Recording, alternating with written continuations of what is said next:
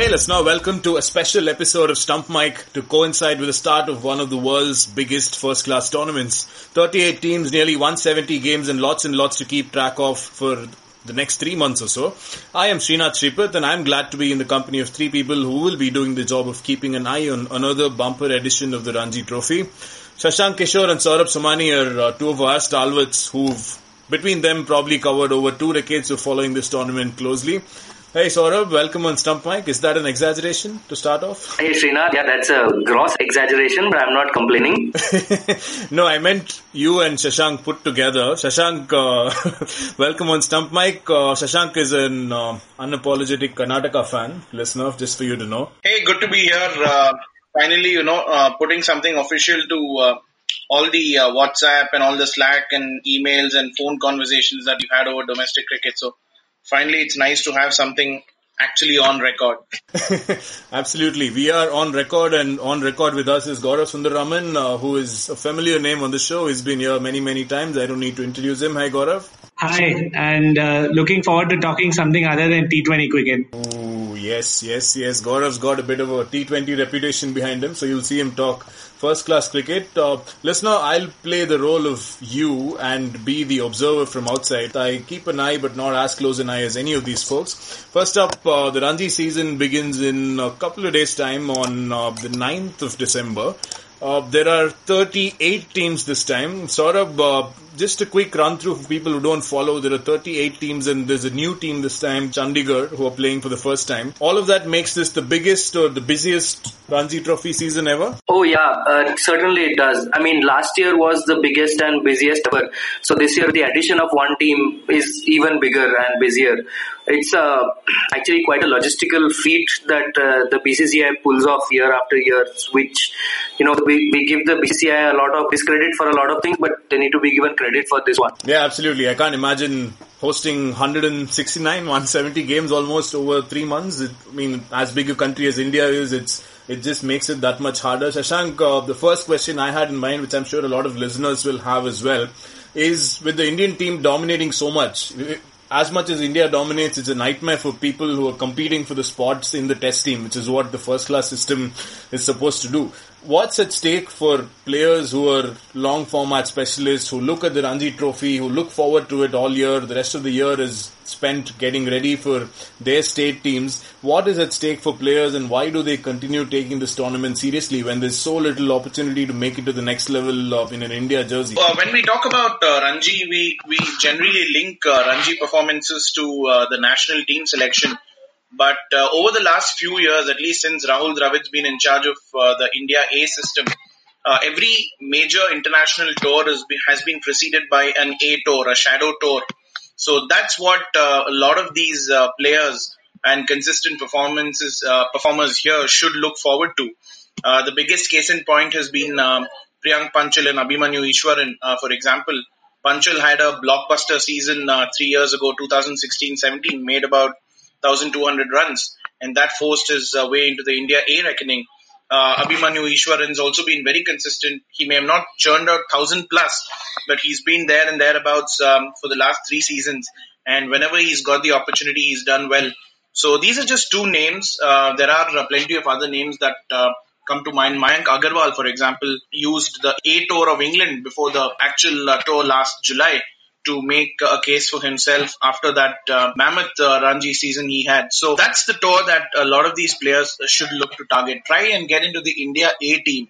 And from there, a couple of good performances and, you will be knocking on the doors of the Indian team.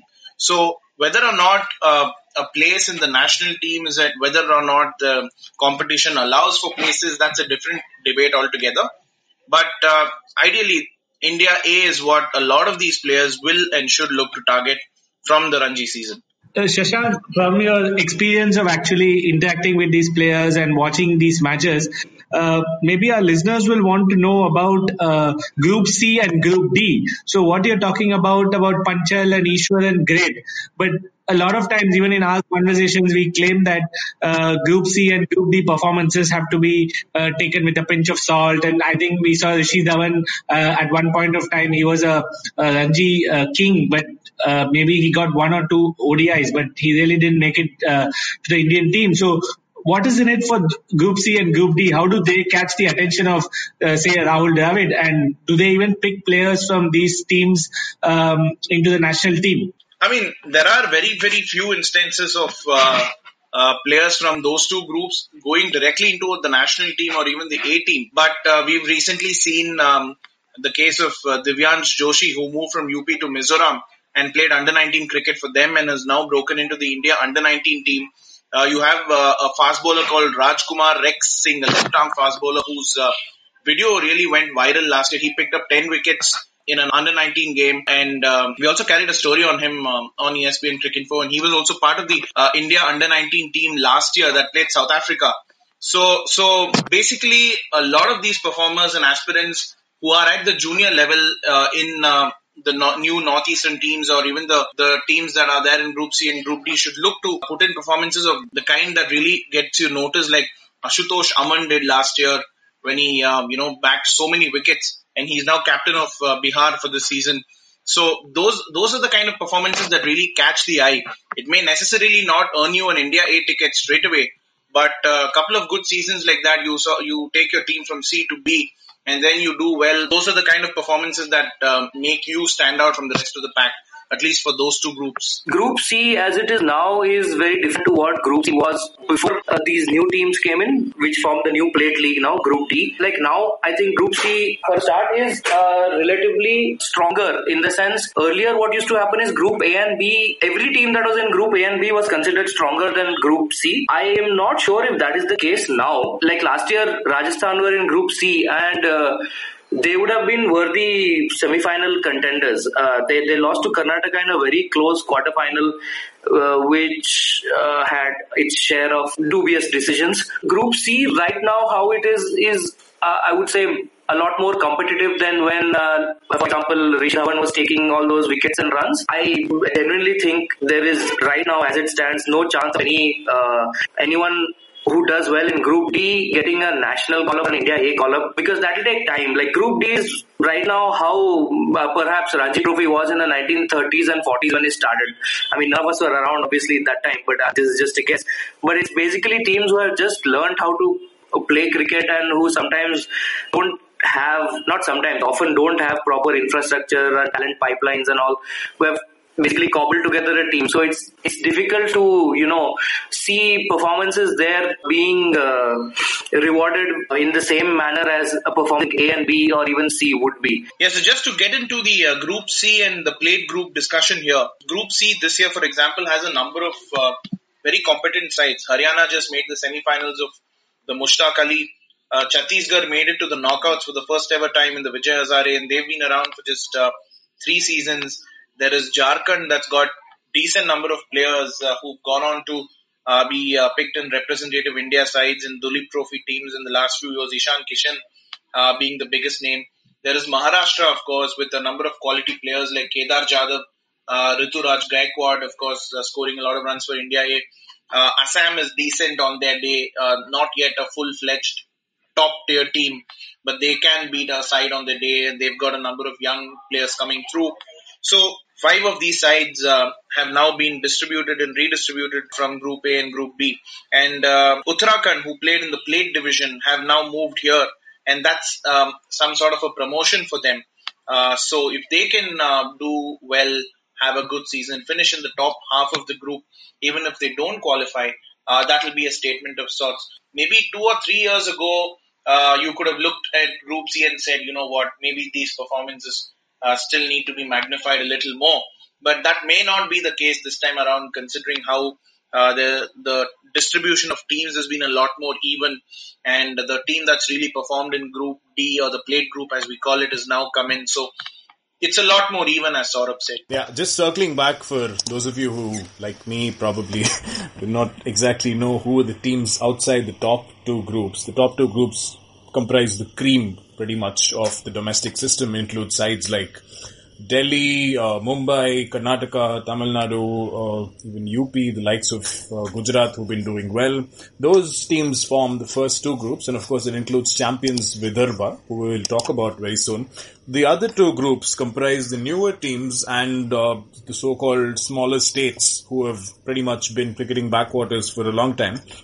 Group C, for example, as Shashank mentioned, there's Jammu Kashmir, there's Jharkhand, there's Maharashtra, Odisha services and so on, which is a traditional sort of third group which used to be there. But now there are 38 teams, which means there's another plate group involving Arunachal Pradesh, Chandigarh, which is playing for the first time. There's Puducherry, which we'll talk about with Saurabh in depth. There's Meghalaya, Mizoram, Manipur from the northeast, and Goa. So that's how it rolls. And 8 teams make it, of course, to the quarterfinals out of these 38, which is quite steep. And then, of course, the knockouts leading to the final. Saurabh, a couple of questions to kind of get back into the focus on the India side. There is 2 months to go for the New Zealand tour. And there are people who are coming back from injuries. There are people who are still trying to make a case for the India squad, who are closer to selections. I'm thinking the likes of Prithvi Shaw, who used to be, who started for India as an opener. There's, of course, the case of Bhuvneshwar Kumar, who's coming back from injuries. What's at stake for this, the so-called guys on the fringes? And by fringes, I mean they're extremely close to selection, but there's only so many spots available for an overseas tour like New Zealand. Who are the guys like that we are watching out for, whose performances could make or break their selections to the tour of New Zealand, which is after the best part of the group stage? For New Zealand, like you mentioned, Bhuvneshwar Kumar, I think his performance ought to be the most closely watched one. He's fallen off the radar a little bit in terms of red ball cricket, which is not entirely his fault. It's also because of the injuries and all that he has suffered. But if he can, show that he still has it with the red ball and get UP a bunch of wickets, UP as in Uttar Pradesh, the team he plays for, then if he can show that, the old skill still remains, I think especially in New Zealand, he would be a serious contender and he would be back in the reckoning for a spot in the squad. Prithvi Shaw has, youth and all that on his side. So he even if he doesn't have a good season now, you would expect that at some point or the other, Prithvi Shaw is going to play red ball cricket for India, unless he has like some drastic fall or something. And then Shashank had mentioned earlier Panchal and Ishwaran, who are also, been knocking the doors very consistently. All the guys who are basically on the fringes, they need to, because you never know what can happen. Like, Umesh was suddenly called up for the South Africa series with Bumrah injured, and look at what he's done. You're also looking at Jasprit Bumrah possibly coming back and playing a couple of games for Gujarat in the build-up to that New Zealand tour. He's just started bowling now, and he's just started, bowling off a short run-up. He's just doing his rehab, and he's just beginning to get back into the normal drills that you expect him to. And Anil Kumble made this a kind of a process, 2.5 or 3 years ago when he took over, that any player who's out injured, who comes when he wants to come back in, he has to prove his fitness in domestic cricket. So, considering that, I think Bumrah coming back in, there is a game at Eden Gardens that Gujarat is slated to play in the first week of January. That's the game that I believe he's targeting. So it'll be interesting to see how Bumrah goes. So it's just not about the contenders, it's also about those who have injured themselves, trying to put themselves in the fray. And also another thing that would be interesting to watch out is this domestic season, of course, is that we've obviously Hardik Pandya has been injured for a while, and while the T20 World Cup in Australia may actually be his next big focus, or so to say, who are the seam bowling all-rounders that India could possibly look at anywhere near the Test team? The A team hasn't produced that as far as the long form format is concerned.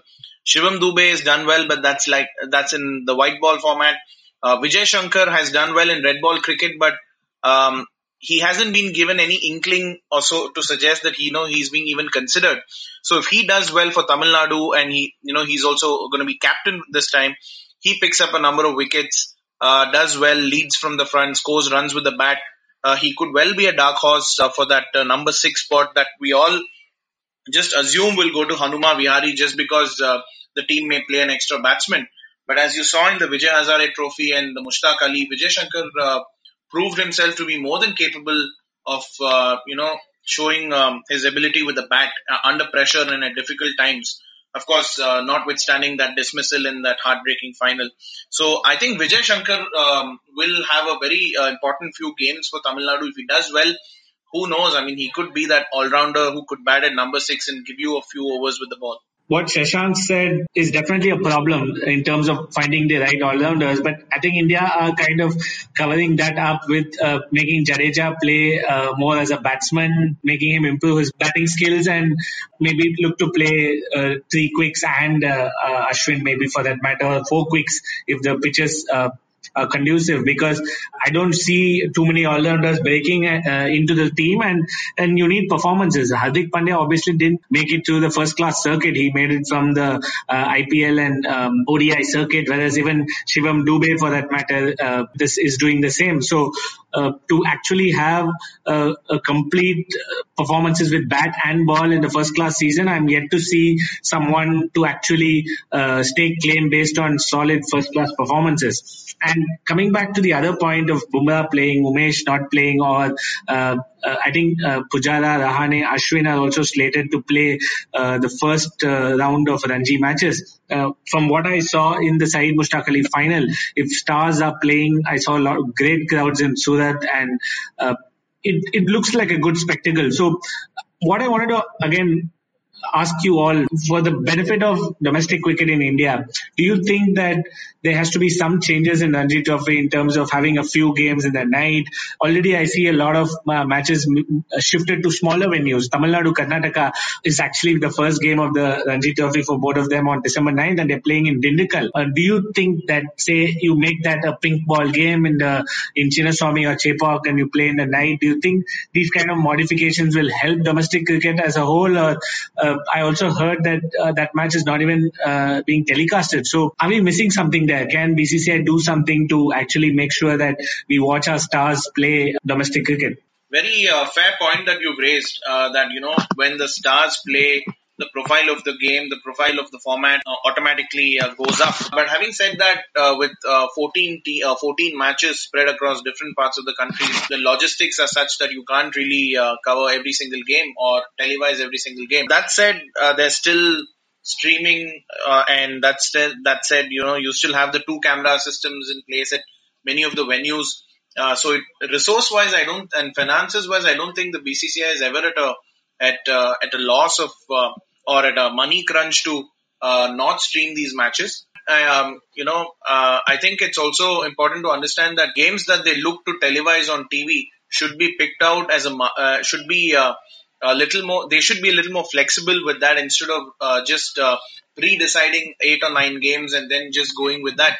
Last year we had a situation where Karnataka and Mumbai were playing, and you had a Tripura versus Andhra game that was on TV and with devoid of any interest. Whereas this game was really, giving you the eyeballs, and had everyone, a lot of domestic cricket followers on social media, wondering what was happening and wondering why this game wasn't televised. So, and in terms of the format, who knows? I mean, it just took barely 2 or 3 weeks for the BCCI to build up to the pink ball test, and they could well do that with the Ranji final if they really want to have a pink ball Ranji final or have the knockouts under lights. So it's an experiment worth trying, just to ensure that you try and bring back the crowds, you garner interest around domestic cricket, and automatically it will go up if the big stars play. Yeah, just talking of the profile of the tournament and how seriously it's taken by the public. We saw last year when Cheteshwar Pujara was booed at the Chinnaswamy Stadium in a big game between Saurashtra and Karnataka, which kind of brings us back to the point of playing games home and away and not at neutral venues. So when stars play, the stakes get that much higher, and in centres like Bangalore, the state team is kind of lauded and taken so seriously because they've produced so many stars like KL Rahul, Manish Pandey, Karun Nair, Mayank Agarwal and Vinay Kumar. All these guys have played for India. So it kind of raises itself to that level automatically. The 2 questions I had for you, Saurabh, maybe you can take these, is one, give us a lowdown on the format in terms of how much is going to be played home and away, how are the knockouts going to be played, and secondly, the bone of contention last year, which was fans rallying for the DRS to be introduced in the domestic system after those incidents involving Pujara when he did not walk after nicking. So just give us a lowdown on these couple of things which kind of emerged as huge talking points at the end of last season. To tackle the first on the format, what the BCCI have done is fairly ingenious solution to the problem of having a group, which is the plate group, whose standard is a lot lower than the others. So how they have done it is that matches are still played in 4 groups, A, B, C and D, but groups A and B are tracked on the same points table. So the top 5 teams points wise from that combined A and B group qualify for the quarterfinals. The top 2 teams from Group C go through, and the top team from the plate group goes through. And the rankings are that the top 5 teams of Group A and B are ranked 1, 2, 3, 4, 5.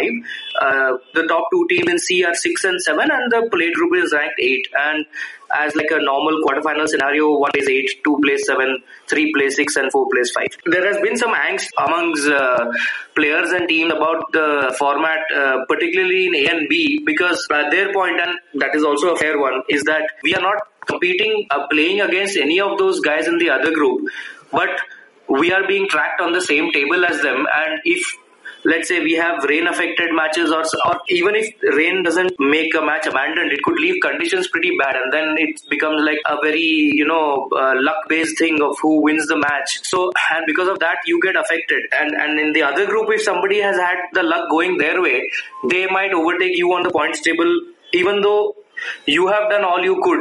That is still a little tricky.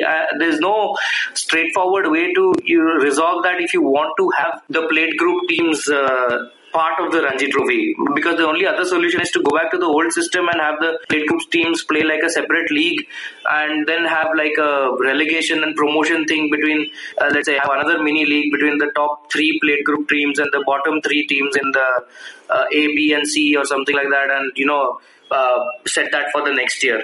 But if you do that, you are essentially telling the plate group teams that no matter what you do, you cannot win the Ranji Trophy. You can win a separate trophy that we'll have to create and name, but you cannot win the Ranji Trophy. You can only win the Ranji Trophy if you graduate to A, B and C. Now, the thing about last year's semi-final, I was there for the quarterfinal and the semi-final, and like you rightly said, there was a lot of emotion stoked.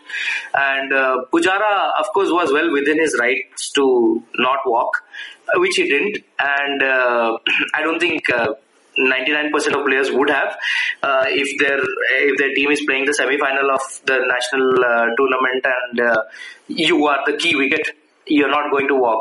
And he did, and he took Saurashtra to victory. And of course, I can understand that the Karnataka fans were pretty upset with that, and there's nobody who was wrong here. The Karnataka fans were right to be upset, and Pujara was right to stand his ground. The solution is, of course, to have DRS, and which I believe is going to be there in the knockouts this year, which is a big step. Without the Hawkeye, I think. I'm not entirely sure. Maybe we'll find out the tournament progresses. But even if it's without the Hawkeye, some form of DRS is good, because like we spoke about the logistics earlier. Now the logistics, one hidden aspect of it is that you need that many quality umpires, and it's not as if you can just grow those umpires. If you have them, you have them. If you don't have them, and it's more likely that you will not have them given the amount of matches. And other part of the logistics is because there's so many matches, there's less break between successive matches for umpires, so they are also under a lot of pressure and tired. So any form of DRS is good, even if you don't have the full DRS complement. To the point that Saurabh made about Group A and B being combined, and teams having an angst against that rule because of luck of the draw or whatever it is, because of conditions. I'm sure it's not the last we're not hearing, I'm sure that, we'll definitely hear a lot more about it going forward, because you've got games in the East, like in Dimapur or Kolkata or Agartala, for example, where, it rains pretty much all year round, and the light also gets really dim after 3:30 or 4. So you're going to have interrupted games, or curtailed games because of light and because of weather. Up north in Delhi, of course, less said the better with the pollution and the smog that engulfs the entire area in the winter. Similarly in Rohtak, Chandigarh. Up north and far east, you will have a lot of games that will be curtailed by weather, curtailed by rain. And this makes it even harder, not just for Group A and B, but also for Group D, because, you've got 10 teams and there's just one spot to go. Whereas, a team like Pondicherry that plays bulk of its home games down south where the weather is fairly decent at that point of time, and I'm sure Somani have a better chance of progressing because of the elements. So one way of looking at that could be the BCCI could possibly look to consider the system that's adopted in England or even New Zealand, for example, where, you start off with the first class system, you finish 3 rounds or 4 rounds, or at the halfway mark, you take a break and then go into the one-day format.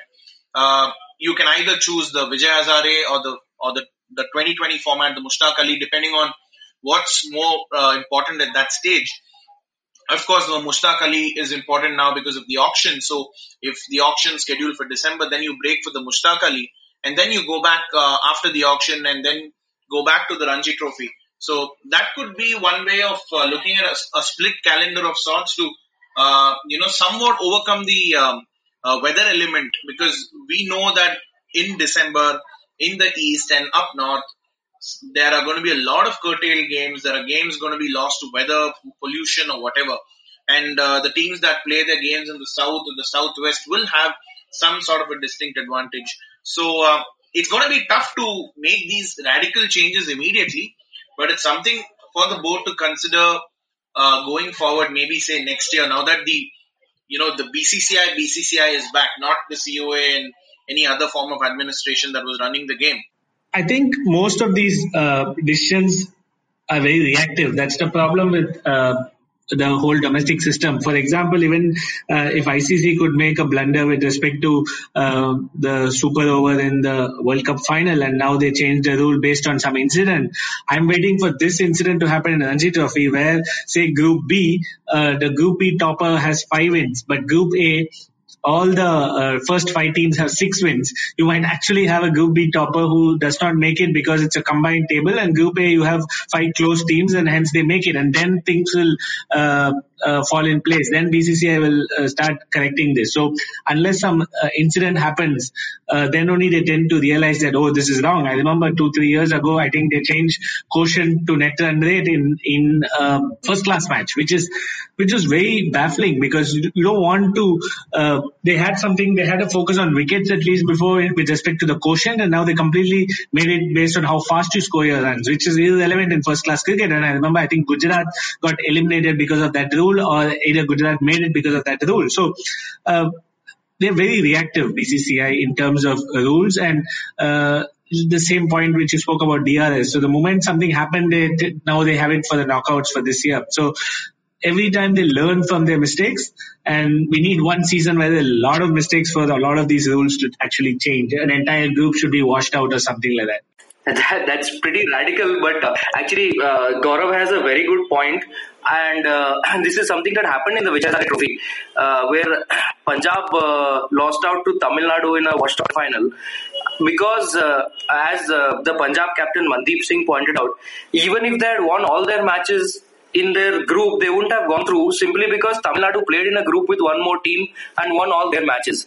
So that is something definitely that needs to be looked at. And I just want to come back to one point that Shashank said, that Pondicherry has an advantage because of weather. No, Shashank, Pondicherry has an advantage because we are really good. Ooh, we are really good. And I think it's because they have Vinay Kumar, I think. Absolutely, yeah. We have Vinay Kumar and J. Arun Kumar as coach. Puducherry, the new heavyweights of among the newer teams in the plate group. We need to talk about the elephant in the room, which is 2-time defending champions Vidarbha. It's not a sentence you would have probably expected to hear in Indian domestic cricket a couple of years ago. Just starting on Vidarbha and segueing into a point, who are the teams you think Saurabh and Shashank will make an impact, will surprise people this time? Do you see Vidarbha making a hat-trick of titles? That would be some statement to make in an overcrowded domestic system with 38 teams. Just take us through the team Vidarbha and why they've been successful, and why do you see them or why you don't see them making it all the way to the final this time or winning it, Saurabh? Vidarbha, they're definitely going to make the knockouts, but I would be a little surprised if they have a hat trick of titles, just because it's just so difficult to do. To win 3 titles on the trot. I don't think anybody has done it since the Bombay team would have won all those years ago. The three in a row, because you lose form, you have other injuries, so it would be surprising. I wouldn't be surprised if Vidarbha make it to the quarterfinal, semi-final, or even perhaps. I mean, if they make the final, then maybe I'll revise opinion and say, yeah, they're going to for a hat trick. But otherwise, it will be surprising just because of the nature of how the competition is. As for which team could surprise, I think I would lean towards the traditional heavyweights, so it's not going to be too much of a surprise. The Karnataka, Mumbai particularly look good. And Tamil Nadu have had a massive resurgence in white ball cricket, so if they can carry that into the Ranji Trophy also, then even they'll seriously challenge. Yeah, I think Tamil Nadu has a fantastic chance this year of kind of breaking the duck. They came close to winning, or they came close to the final 2014-15 where they lost to Karnataka. But this time you've got a lot of quality players there. Murli Vijay is going to be available. You're going to have Ashwin available. A bulk of the season would be over by the time the New Zealand tour comes about, so he's going to be available. Dinesh Karthik may or may not play the entire season, but he's there in the mix. So that's like 3 solid senior players who are readily available to play for the state. So you've got a lot of quality there in that team to kind of make up for what they've all missed out in the last few years. Karnataka again look particularly good. If Rahul's not going to be part of the test squad, then you've got his availability through the season. Agarwal, with India playing one days now against West Indies, he's going to be available. So one of him or Rahul will always be around till February. And then Devdutt Padikal's coming. So Karnataka and Tamil Nadu look very, very good. Also talking about Vidarbha, whether they make it 3 in a row remains to be seen. But they've got a strong battery of young kids breaking through the ranks. Watch out for these 2 kids, Atharva Thaide and Yash Rathod. These 2 kids have been making lots of runs in the Cooch Behar Trophy, the under-19s, under-23s. They've been literally breaking down the door, and they've fought their way to make it into the Vidarbha senior setup. Atharva Thaide is an attacking batsman, very, very good, easy on the eye, and he became the first batsman to score a triple 100 in any format for Vidarbha last year. And he was very, very unfortunate to miss out on the under-19 World Cup selection last time as well, when in the batch that Prithvi and Shubman Gill were a part of. So they've got a good battery of young kids from the under-19 and under-23 setup, which has also done well in addition to the Ranji. So the feeder system is doing very, very well in Vidarbha, thanks to some very good work being put in by Prashant Vaidya, the former India fast bowler, and Shubroto Banerjee, who's also been Umesh Yadav's personal fast bowling coach. So whether they make it 3 in a row remains to be seen, but from what you see of the layer below the first class team, Vidarbha looks very, very formidable, and there's a lot of promise there. So there is under a very good coach like Chandrakant Pandit, who has decided to stay on after there were doubts whether he will or he won't. I think it's a very good team, and they'll definitely make it through to the knockouts. Shashank, will we see Karnataka beat Tamil Nadu for the 1,000th time this season in the final again? I think I'll put some money on the weather interrupting a pot boiler of a contest. So I'm going for a drab draw. Maybe Karnataka will get the first innings lead. Yeah, that's very much possible considering how most first class games go. And what about Anshuman Narat? Is he eligible this year, or it takes a couple more years for him? He has started playing club cricket in Nagpur. He is now officially a registered player under the Vidarbha Cricket Association. So he has decided to finish his international career with Hong Kong, but he won't be eligible to play any senior cricket until the start of October 2020. So that automatically rules him out for this season. But what I hear and what I have been told is, if they consider him good enough, then possibly you're looking at him coming into the batting lineup at some stage next year in the top order, depending on how they go with their professionals. Ganesh Satish is there. They've got Wasim Jafar, 2 big names who won Ranji Trophy so many times, and Jafar will be touching 42 by then. So depending on his future and the availability of a couple of other players, they could take a call.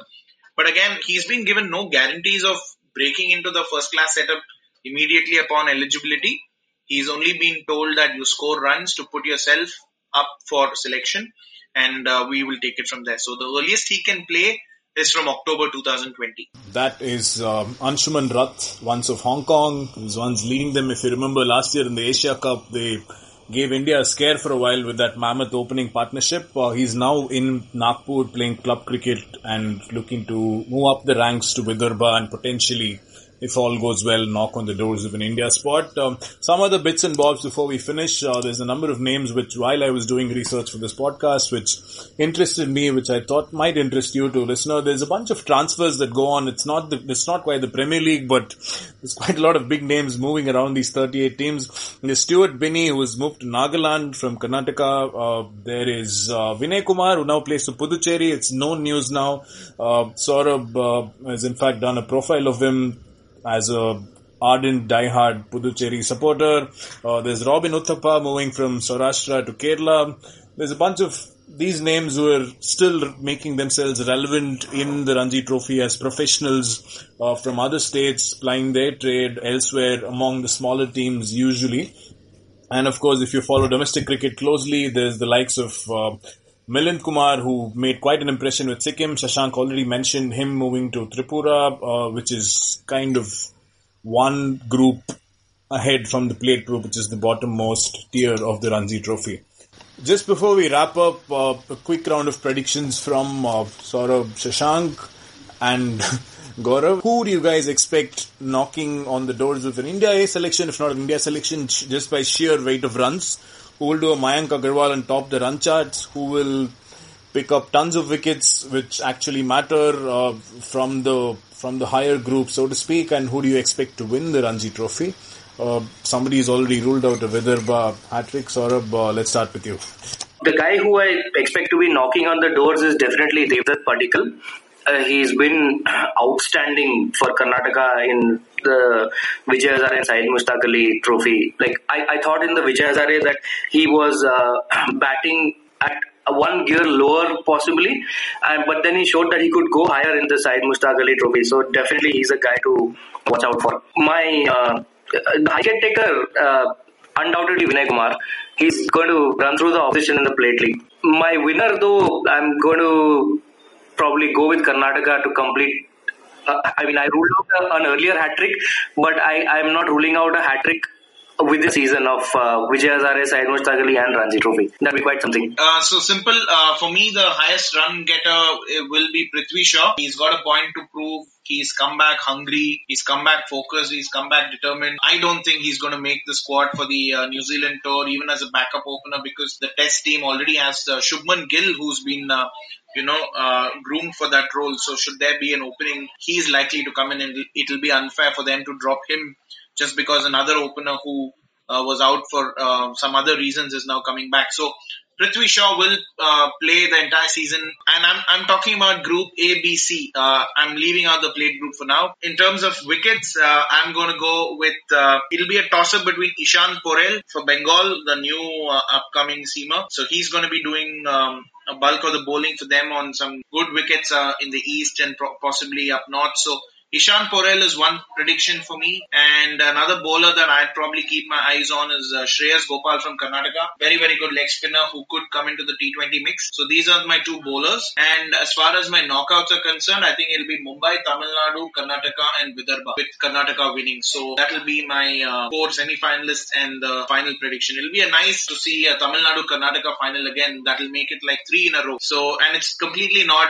ruled out. So yeah, these are my 4 teams, and maybe a TN Karnataka final with Karnataka winning again. Everybody stole my answer with respect to Karnataka. I thought these guys will go for Vidarbha or some other dark horse, but yeah, even I think Karnataka will make the finals and win the treble this time for the fact that they have a good batting order and some experienced guys in the bowling. With respect to who's going to be the leading run getter and wicket taker, my choices are Rituraj Gaikwad and Shahbaz Nadeem.